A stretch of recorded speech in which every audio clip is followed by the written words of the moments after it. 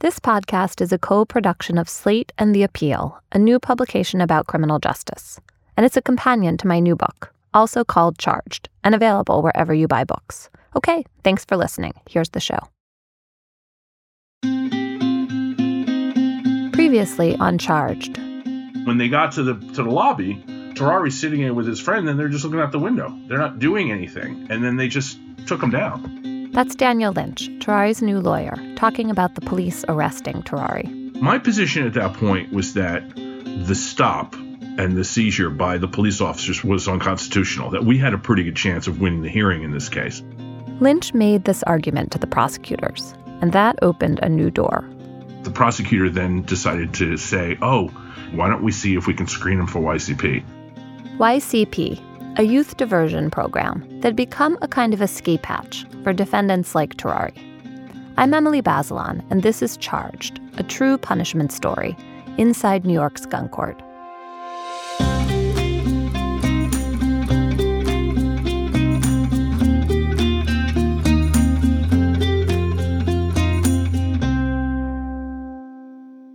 No matter who your lawyer is, it's hard to get into YCP. Just a small group of young defendants are even considered. The new DA, Eric Gonzalez, quietly supported diversion programs like this one. But he was also afraid of the risk. If one kid went bad, the headlines could kill Eric's whole project of reform. Inside YCP, every social worker knew the same fear, including Maxim Kreingold, who'd been handling these cases for the DA's office for a dozen years. Maxim was the one who met with Terrari, and he'd be the one to decide whether or not to recommend him for the program. You're coming to a government agency that, is there to monitor and make sure that they're responsible for safety of the community. But on the other hand, they are there to give you a real solid chance, as long as you use this chance wisely. At first glance, Maxim had very little in common with Terrari. He grew up next door to Poland, in Belarus, before it was a country.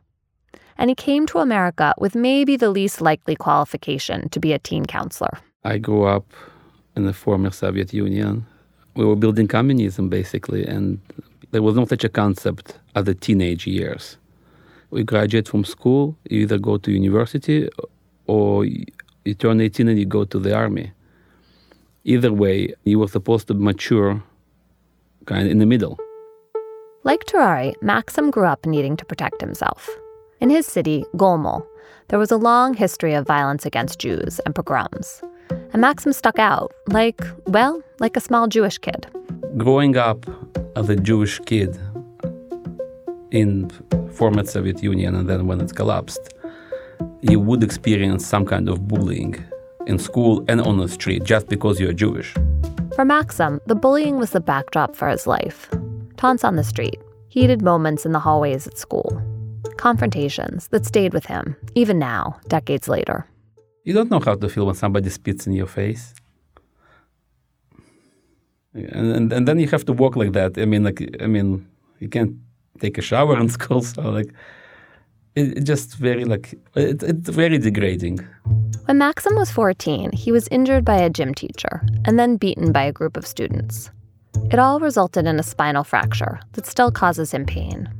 So Maxim did share a formative experience with a lot of his future clients in gun court. He understood what it was like to feel victimized and why a young person might do almost anything to stop being someone else's prey. And at a time when a lot of Jews were fleeing the former Soviet Union, Maxim made his move to America, to New York. I didn't know English at all. I didn't even know ABC. It's like you don't know what's going on. You just don't know anything, and you appreciate every single person who can tell you what's going on, or can guide you, advise you, or even go with you somewhere. You really can become dependent. Maxim found some English classes, and eventually he worked his way through college, selling candy, and then got a master's in social work. He wanted to switch roles and become the person who could guide other people. When Terrari and his mom first showed up at the YCP office, they weren't quite sure what to make of Mr. Maxim. His voice did not match him. When I saw him, I was like, wow, hello. Valinda realized that the person who held her son's fate in his hands, the one who would recommend whether to send him to prison or give him a second chance, was an immigrant in his 40s wearing a yarmulke. And yet, when we sat down with him, he's not judgmental, very genuine with his words when he was talking to me and Tarari, and he made me feel very comfortable. It felt like I just clicked with him, like he was one of the homies. And he was funny too. He had me laughing. First and foremost, Maxim had to decide if he could work with Tarari. He had a nuanced method for figuring that out. It's even like little things, like you work with a client in a building, right? And you want to see, like sometimes they will turn and say hi to somebody. So they will hold the elevator door, or they will open the door and ask you to go first. You want to see everything positive the young person has to offer. And that's how you build the trust. They can see it, they learn from it, and it's all part of the bigger picture. What do you look for? Right? You might look at the pants that are hanging down, or you might see a person who, yes, wearing pants down, but they said hi to the receptionist, or as they leave, they waved goodbye. That's something you can build on. Tarari passed the initial test, and Maxim recommended admitting him to YCP. But Tarari still had hurdles in front of him in court. To get into YCP, he had to plead guilty, and his lawyer, Daniel Lynch, had to negotiate the price in the event that Tarari failed the program. This is what plea bargaining is like when you're up against the wall. Here's Lynch. The law mandates an automatic prison sentence, what is essentially sending a young person, who's made one mistake to prison for several years and ultimately changing their life for the worse. Especially if you find out, as Lynch did, that you're gambling with your client's life in front of one particular judge, the Honorable Vincent DelGiudice. Judge DelGiudice does a lot of high-level cases. In fact, I appeared before him on a homicide case like 2 years ago. And, he's not necessarily known as a defendant's judge, let's say. Judge DelGiudice looks a little like Colonel Sanders, the KFC guy. And I don't know what this says about him exactly, but recently, the New York Post caught him sneaking little puffs of a vape on the bench in the middle of a highly publicized murder trial. When I asked DelGiudice about Tarari's case, he said he couldn't comment. But here's what we do know. Judge DelGiudice imposed the maximum possible sentence for Tarari if he failed YCP. 15 years in prison. So if he screws up, he's going to get worse than he would otherwise.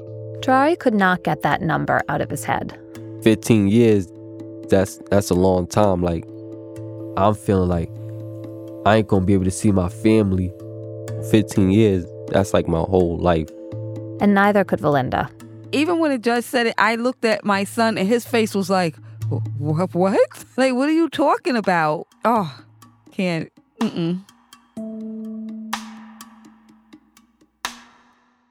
So that's a plea bargain. We're accustomed to seeing trials with a jury and a judge and well-honed arguments in open court.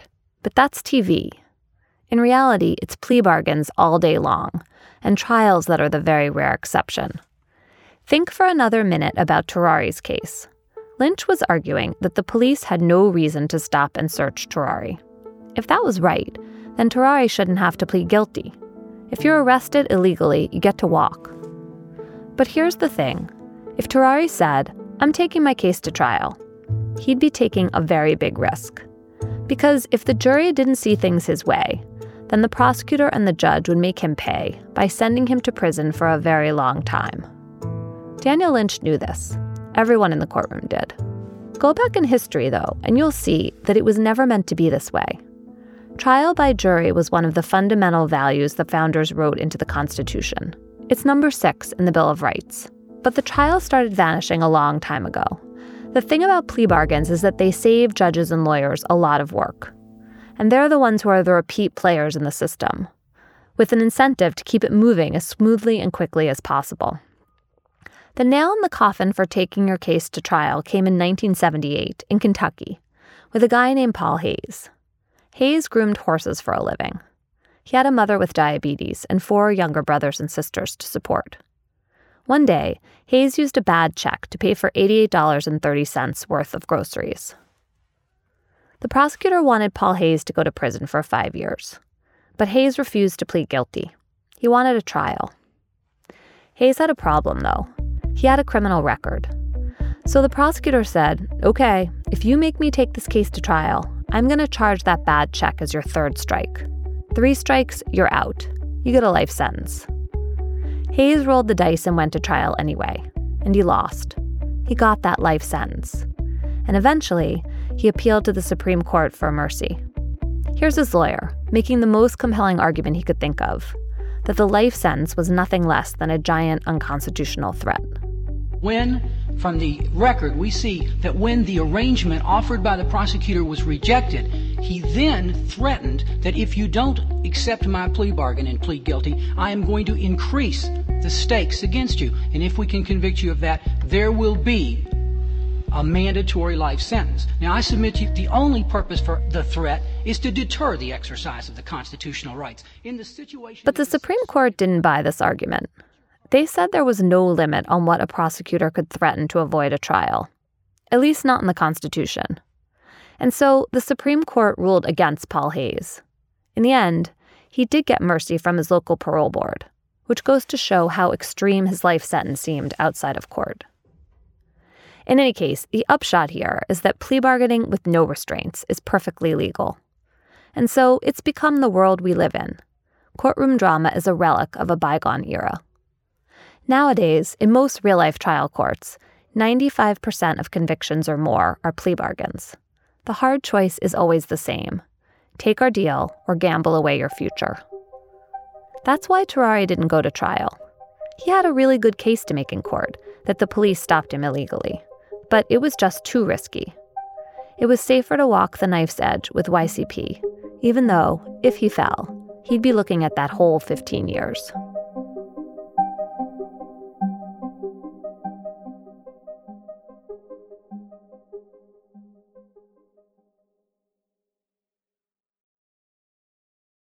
If you've been enjoying this podcast, I want to let you know that it wouldn't have been possible without Slate's membership program, Slate Plus. The support from members has helped fund exciting projects at Slate, like Slow Burn and Standoff, and the daily journalism you see on Slate.com every day. If you want to help Slate continue this kind of work, please sign up for Slate Plus now at slate.com/charged. It's only $35 for the first year, and you'll get benefits like ad-free podcast feeds and discounted tickets to Slate's live events. And you'll get even more episodes of Charged. Sign up at slate.com/charged. Maxim's job was to help Terrari deal with the gamble he was taking. He broke everything down to me. And then, being in the projects, especially in a program like that, being in the projects is a lot of challenges. First thing, your neighborhood. We ask most of our young people to try to minimize the negative contacts. Minimize the negative contacts. That meant a bunch of things. But to Maxim, the most pressing risk for Terrari wasn't what I thought it would be. It wasn't the Bloods or the people Terrari grew up with. It was actually the police, because of Terrari's lawsuit against them. One afternoon, I was talking to the two of them, and the subject came up. They practically finished each other's sentences. One of my goals was to make sure that we do not jeopardize him by accepting into the program. And why would that be? Because of the 15 years? More of his prior contacts with police, yeah. So basically, what he's trying to say is the police didn't like me at all. I'm a target already, so being in the program and you can't have no police contact, because that would actually jeopardize everything. Once you get locked up and you go see the judge again, it's okay, you done. No more program for you. Valinda also knew that avoiding police contact wasn't entirely in Terrari's hands. She saw it every day. We're in a neighborhood where that precinct don't get enough action. So it's we're the only hood for that precinct. And they need more action coming from it. And because it's not, they're going to go there to try to stir something up, make something happen, arrest people, because they don't get arrests. It's a neighborhood you can leave your little children outside to go and play while the parents is upstairs cooking, they can go to the store and cross the street. Nobody's getting shot at and killed. It's nothing like that. By the numbers, Valinda was right. Their neighborhood was not a nest of crime. In 2018 and 2019 so far, there has been 1 murder and 2 shootings, well below the average in New York City. Valinda's version of her neighborhood can easily exist side by side with a parallel reality, one that includes threats and low-grade violence and access to guns. Crime has dropped a massive amount in the last generation in New York, but there are still mean streets in Brooklyn, still dangerous behavior and allegiances, and Terari knows that. So I'm a part of the Bundle Boys. That's Brothers United, Never Divided, Live Eternally. We call ourselves that because, like, when we was growing up, like, we always stood together. One of my friends, he had diabetes. So he was in the hospital. He was almost about to die. Since all my friends, like, always went to go check on him, that was what brought us all together and stuff. The Bundle Boys were 8 friends in Terari's housing development. They hung out, drank in the park. Terari especially loved their dice games. One day we was in front of the store. We was on the block. Now, it started off as a small game. I rolled the 2. Anything could be the 2. But he rolled a 1, 2, 3. Automatic loss. So now bank is 10. Now I'm rolling now, you feel me? Now I'm getting to head cracks. Head cracks mean you rolling 6s now, you feel me? Bank is 60. And now a young kid came. He told me to shoot the whole 60. What did I do? I rolled the 4. He fell to the 4. Now bank is 120. Man, from there on, I just went all the way up. From $5 to a whole band. A whole band, $1,000. And you know how I got it to a band? 4, 5, 6, baby. We got the whole block crowded now, you feel me? So, like, there was this one lady, she just stopped, and she was on my side. She was like, yeah, keep going, baby. Keep going. Yeah, that was the best game of my life. The Bundle Boys weren't an established gang like the Bloods. They were tiny and hyper-local. But they had rivalries with other small groups nearby. Now, the gang we do have beef with, we got beef with 2 gangs. No, we actually have beef with 4 gangs, actually. Yeah, it was all a little hard to keep track of, even for Terari. There are all these shifting alliances and beefs, like a small world Game of Thrones. Someone would get hurt, and a group would hit back. That usually meant physical fighting, beatdowns, mostly with fists. But people did have guns, and the danger they bring can't be contained. That being said, there's still a question of whether the strategy of gun court, set up to send everyone to prison for just possessing a gun, is that an approach that actually reduces violence? It sounds like it should work. The cops were convinced of it. And listen, many people often assume that harsh punishment equals deterrence, and eventually better behavior, from spanking kids on up. But researchers have looked repeatedly for proof that requiring prison for guns results in less violence. I could tell you all about studies in Virginia, Florida, Massachusetts, and Michigan. I'll cut to the chase. They all came up empty. And shootings in New York started to plummet long before gun court. The mayor's office gave me charts showing shootings going down at the same time as gun prosecutions rose. But in fact, 80% of the city's drop in murders took place far earlier, in the years before New York started imposing these steep mandatory prison sentences for guns. But forget all of that for a minute. Let's assume that sending everyone with a gun to prison does reduce shootings. So then you have to ask, as compared to what? Is this the best strategy? And what's the cost, the human fallout? Here's Valinda on how that assumption affects the cops in her neighborhood. They just think everybody's walking down the street with a pistol, so we're going to arrest him for no reason, to take him in, to question him. Every time that you arrest a young black person, it messes up their future. Because when they go for jobs, all of this pop up. And it messes them up with getting the career they want, the future that they want. And that's not right.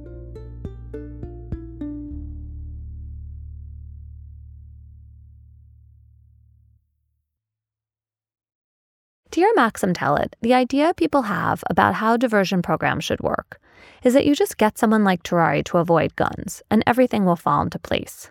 Like the gun version of Just Say No. I think in general there is this concept of thinking that, okay, now that you took a guilty plea, now that you have an open case and stuff, all of a sudden you have to wake up and cut all the ties, completely change overnight, just be a student in school. It's not as simple, it's not as easy. It takes time. Terari understood. Maxim wanted him to start staying away from those negative contacts. But Terari and Maxim both knew that sometimes the negative contacts come and find you. Being in the program, you don't want to be seen in the streets too much because your friends going to want you to do activities with them and stuff. God forbid, kids come over to my neighborhood and they get into a fight and I'm there. I got a choice to make. I'm in this program, but my friends want me to go over to another project and get into some trouble. So now it's like you in a battle now. You got the angel on your shoulder and the devil on your shoulder telling you got Mr. Maxim and your friends. Understanding all the risks and pressures Terari was facing, Maxim proposed a radical solution. He told Terari to get out of Dodge, leave home, stay with his grandparents, to get away from the cops, the friends, the street, all of it. And when he told me that, I almost cried. I've been in this neighborhood for my whole life and stuff, and I didn't never want to leave my moms behind, my sister and my brother.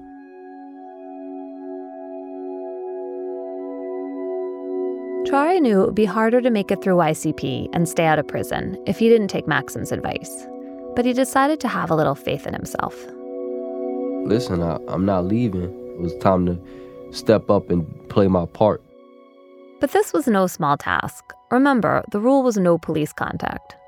And the problem was there were all sorts of things that could turn into infractions and jeopardize him. Playing dice on the block, stuff like that. That stuff would get me locked up and stuff. Once the police even come, I'll be the oddball to get locked up over playing dice, and Mr. Maxim don't want to hear that I was playing. You feel me? Why did you get locked up, Terari? I was playing dice. So you was playing dice instead of looking for a job. But there was one constant reminder that this was no joke. Terari had a curfew. He had to call Maxim from inside his house by 10 o'clock every night. That gave Alinda all the ammunition she needed to stay on him. If you don't have your behind in this house the time you're supposed to, you're going to go to jail. If you were hanging around any of these people out here that you ain't got no business hanging around, you're going to go to jail, and I'm not coming to visit you.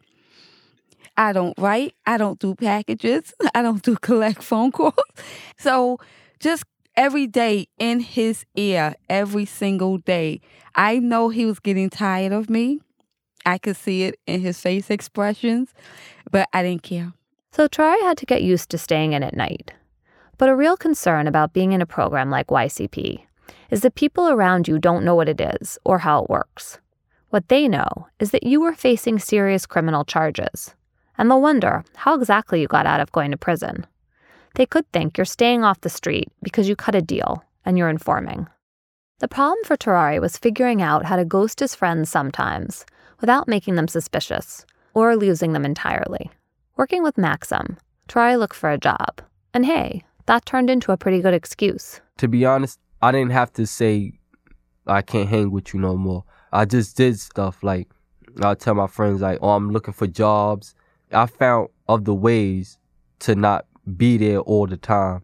And that was more helpful too, instead of me just saying, yo, I can't hang around with y'all no more. Because that is dangerous too. Feel me? Why you can't be, you're not a part of this no more? So, what's going on with you? And it turned out Terari was good at getting a job. One day I was at McDonald's around my way, and a lady, she was coming inside the McDonald's. She had bags, so I just opened the door for her, and she was like, thank you. She was just complimenting me. Then she was like, yeah, come down to my bar. She worked in Manhattan. She gave me her number. I called her the next day. And that was it. Tari went down to the bar. The lady turned out to be the boss, and she gave him a job bussing tables. Tari and Maxim still talk about it. I think you demonstrated that you cared, and you just offered help to total stranger, right? Yes. And you showed yourself as a kind person, right? As someone who cares. Mm-hmm. And she realized that, and you never know, like you meet these people, right? You never know who is there. That person with the walker might be somebody really valuable. And you got the job, right? Yes. Tari worked at the bar through New Year's of 2017, his halfway point in YCP.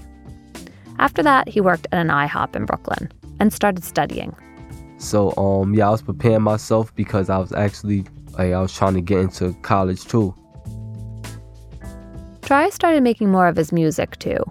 Maxim got him enrolled in classes in an arts organization in Brooklyn called Brick. When I was young, I used to listen to music a lot. Tari was also learning to make a podcast. Very meta, I know.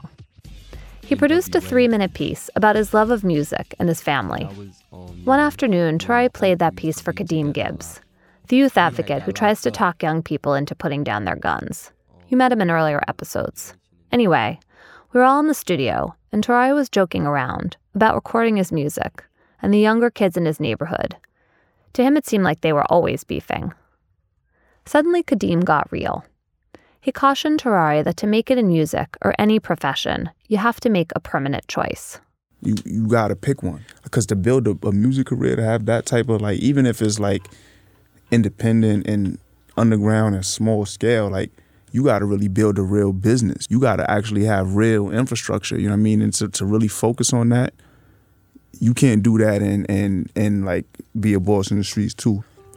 You get what I'm saying? Yeah, like, but, I know what you're saying. But you can't do both, bro. Like, it's not gonna work. It was a dream. A diversion program like YCP could give you a push. It could make you take care of business, like getting a GED or a job. But what happened next, as you outgrew the most sensitive and wild time of your teenage years and your early 20s, in the end, that was up to you.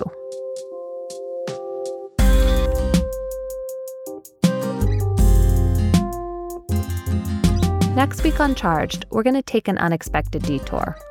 Because last summer, while we were reporting the show, things went haywire for the person I least expected, for Kadeem Gibbs. I was, in the airport and on the plane, and in the back of my mind the whole time, like, I just was like, when I wake up on Monday, I'm going to jail.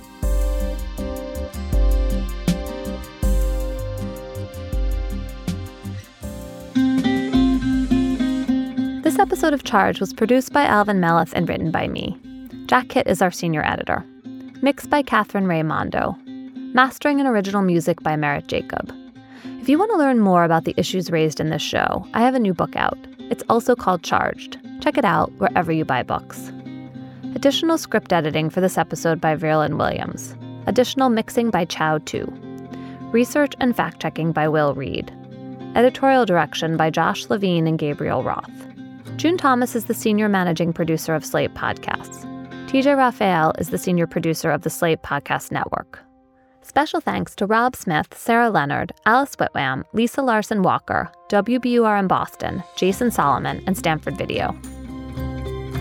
Each week, Slate Plus members get an additional episode of Charged. This week, we're talking about diversion with Adam Mansky of the Center for Court Innovation. To learn more and sign up for Slate Plus, head to slate.com/charged.